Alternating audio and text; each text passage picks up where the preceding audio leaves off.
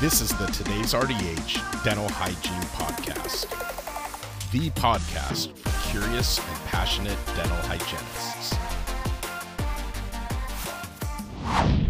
Pediatric Oral Education, Guide Parents Through Risks, Benefits of Pacifier Use by Tanya L. Smith, RDH BS. Dental hygienists inevitably encounter the question of pacifier use, and it's important to understand the risks and the benefits of non-nutritive sucking habits in infants and young children. Pacifier use in some developed countries is so culturally established that the prevalence is up to 42.5% in young children by the age of 1 year. Nutritive sucking habits are those that provide nutrition, such as breast and bottle feeding. Non-nutritive sucking habits, NNSHs, such as pacifier and digit sucking, do not provide nutrition. Sucking is a natural instinct, and it's an infant's earliest coordinated muscular activity, benefiting oral motor development. The primary dentition and the tongue are the foundation for the development of permanent dentition in terms of determining space and occlusion for future developing teeth. Pacifiers were first cited in medical literature in 1493 by German physician Bartholomäus Mettlinger. They consist of a latex or silicone nipple with a firm plastic shield and handle and are available in different forms and sizes. Conventional pacifier use has been found to have both beneficial and adverse effects on infant development, depending on the duration and frequency of use. Benefits of pacifier use. Pacifiers are generally accepted in the first year of life to decrease the risk of sudden infant death syndrome, soothe the baby, and reduce the formation of a digit sucking habit when introduced between 1 to 3 months of age. Analgesia.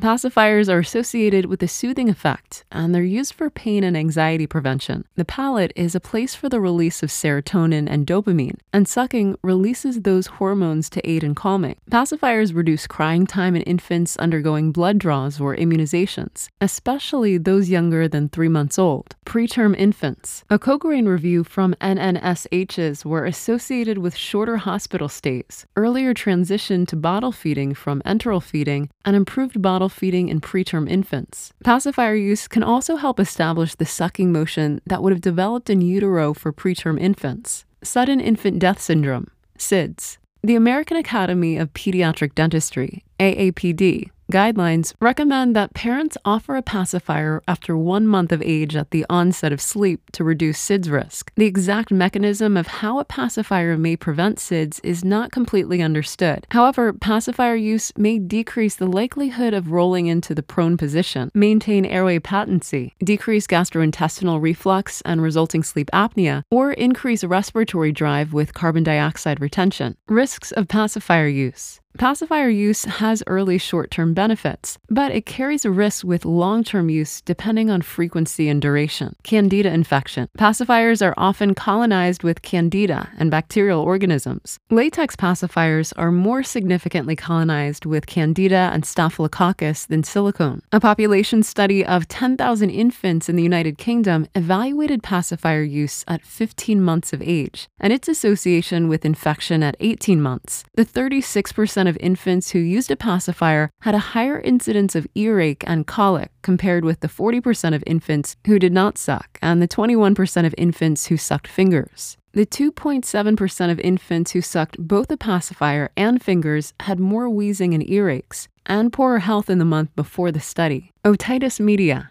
There are 2 proposed mechanisms for how pacifier use could cause otitis media. One is reflux of nasopharyngeal secretions into the middle ear from sucking. The other involves eustachian tube dysfunction from an altered dental structure. Dental malocclusion may play a role in recurrent acute otitis media with a muscle-mediated mechanism. Eustachian tube dysfunction has been connected to tensor villi palatini and levator villi palatini muscles functionality, which could be altered in patients with cranial-skeletal development syndrome. Another possibility is a TMJ disorder that influences eustachian tube patency. The mandibular condyles are normally located next to the anterosuperior wall of the joint cavity, but in children with altered craniofacial development, the condyles could dislocate to a rear position in the joint cavities, closer to the eustachian tube and middle ear. Breastfeeding. Pacifier use is associated with early breast weaning. The AAP recommends introducing a pacifier at 1 month of age for breastfeeding infants to avoid negative effects on feeding. The use of pacifiers too early may interfere with breastfeeding and proper sucking. Pure breastfeeding is associated with reduced chances of developing abnormal primary dentition, lower chances of class 2 incisal relationship, and increased overjet. Children with pure breastfeeding for at least 6 months have wider intercanine and intermolar widths. Oral manifestations of pacifier use. The prolonged duration of sucking habits produces harmful functional stimuli, which may jeopardize the position and the strength of the stomatognathous structures, with a detrimental impact on oral functions, including mastication, breathing, and speech. The presence of malocclusion in children who use a pacifier for more than 4 years was 71%,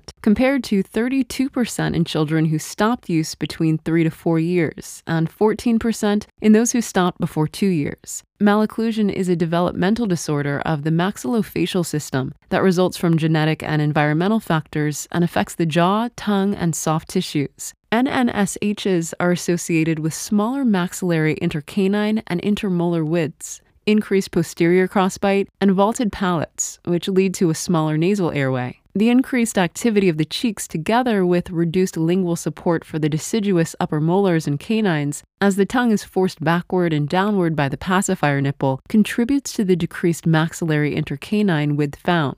Negative pressure created by sucking will accentuate a crossbite. Conventional pacifier use is associated with a statistically significant increase in mandibular canine arch width and a statistically significant decrease in palatal depths. Lay and others found an association between pacifier use and digit sucking with an open bite in the vertical dimension. Pressure from the pacifier or digit hinders the downward and three-dimensional growth of the anterior maxillary base, and it delays the anterior teeth from erupting, while the posterior teeth continue to erupt. This results in the over-eruption of posterior teeth and an open bite. Anterior open bite is more likely to develop with greater than 2 years of pacifier use. Prolonged pacifier habits are associated with the development of posterior crossbites and prolonged digit habits with increased overjet. Both are associated with an increased prevalence of reduced overbite and anterior open bite. The prevalence of overjet greater than 2 millimeters was 67.5% of children with pacifier sucking habits compared to 35.5% of children who did not use a pacifier, and a higher average of overjet of more than 4 millimeters was found in 28% of pacifier users compared to 4% of non-pacifier users with no sucking habits. Conventional long-duration, high-frequency pacifier use is associated to the hyperfunction of the buccinator muscle, which causes a deficiency in transverse growth of the maxilla and increases the frequency of crossbites. Effects of pacifier use on speech and breathing. Speech may be affected by tooth and tongue position. Dental arches act as structural boundaries for the placement of the tongue and lips and are intricately involved in sound production. There's a significant relationship between increased overjet and distortions of the S sound. An open bite may contribute to a lisp. Certified orofacial myologist Patricia Brinkman notes that these children often develop lateral lisps because they learn to talk with the pacifier in their mouth, and the sides of the tongue end up making the sound because the tip can't reach the correct placement. Children with a pacifier habit of at least 2 years scored less in breathing evaluations and showed more oronasal or mouth breathing aspects before intervention for the cessation of pacifier use. In oronasal breathing, lips are not sealed. The jaw is opened by the suprahyoid muscles, and this displacement is followed by the tongue. During oronasal breathing, the soft palate lies between the tongue and posterior pharyngeal wall. When both the mouth and the nose are open, the soft palate becomes responsible for partitioning of oronasal flow. Orthodontic pacifiers. Orthodontic pacifiers are introduced to reduce conventional pacifier use with dental malocclusion. Orthodontic pacifiers are designed with a flattened nipple to simulate a mother's nipple anatomy, maintain the tongue's necessary pressure on the palatal vault, and obtain a more acceptable tongue position and lip seal. These pacifiers are supposed to replicate the patterns of muscle contraction, tongue position, and nasal breathing, similar to breastfeeding. The prevalence of anterior open bite, posterior crossbite, overjet, and distal step of primary molars is larger in children who use conventional pacifiers versus orthodontic pacifiers. Safe pacifier use. Wait until breastfeeding is going well before introducing a pacifier. Let the infant decide whether to use the pacifier. Don't force. Offer only at nap and bedtimes. Do not coat the pacifier. Never attach a pacifier to the wrist, neck, or crib. Clean and replace the pacifier regularly. Check for wear and tear. And don't share pacifiers or clean the pacifier with your mouth. Pacifier removal. There's no standard intervention for the cessation of NNSHs. The American Academy of Pediatrics and the American Academy of Family Physicians recommend weaning from pacifier use after 6 months old. Tips for pacifier removal and weaning. Take the pacifier away gradually, starting around 6 to 9 months. When the child learns to chew, it should be discontinued by 1 year. Substitute chewing toys. Use alternative soothing methods like swaddling, rocking, or infant massage. Poke holes in the pacifier to make it less satisfying to suck. Apply an aversive tasting substance to the pacifier like an over-the-counter bitter cream made specifically to deter thumb sucking and nail biting. Depending on age, have the child throw the pacifier away. Consider a pacifier fairy removing the pacifier, and implement positive reinforcement for behavior modification. It should be noted that some structural and developmental changes associated with pacifier use may self-correct with normal growth. Skudin and others conducted a study in which the baseline for patients in the pacifier group for an open bite was 85%, but only 8% and 4% at 6 months and 1 year following pacifier removal, respectively. Increased overjet in the pacifier group at baseline was 68%.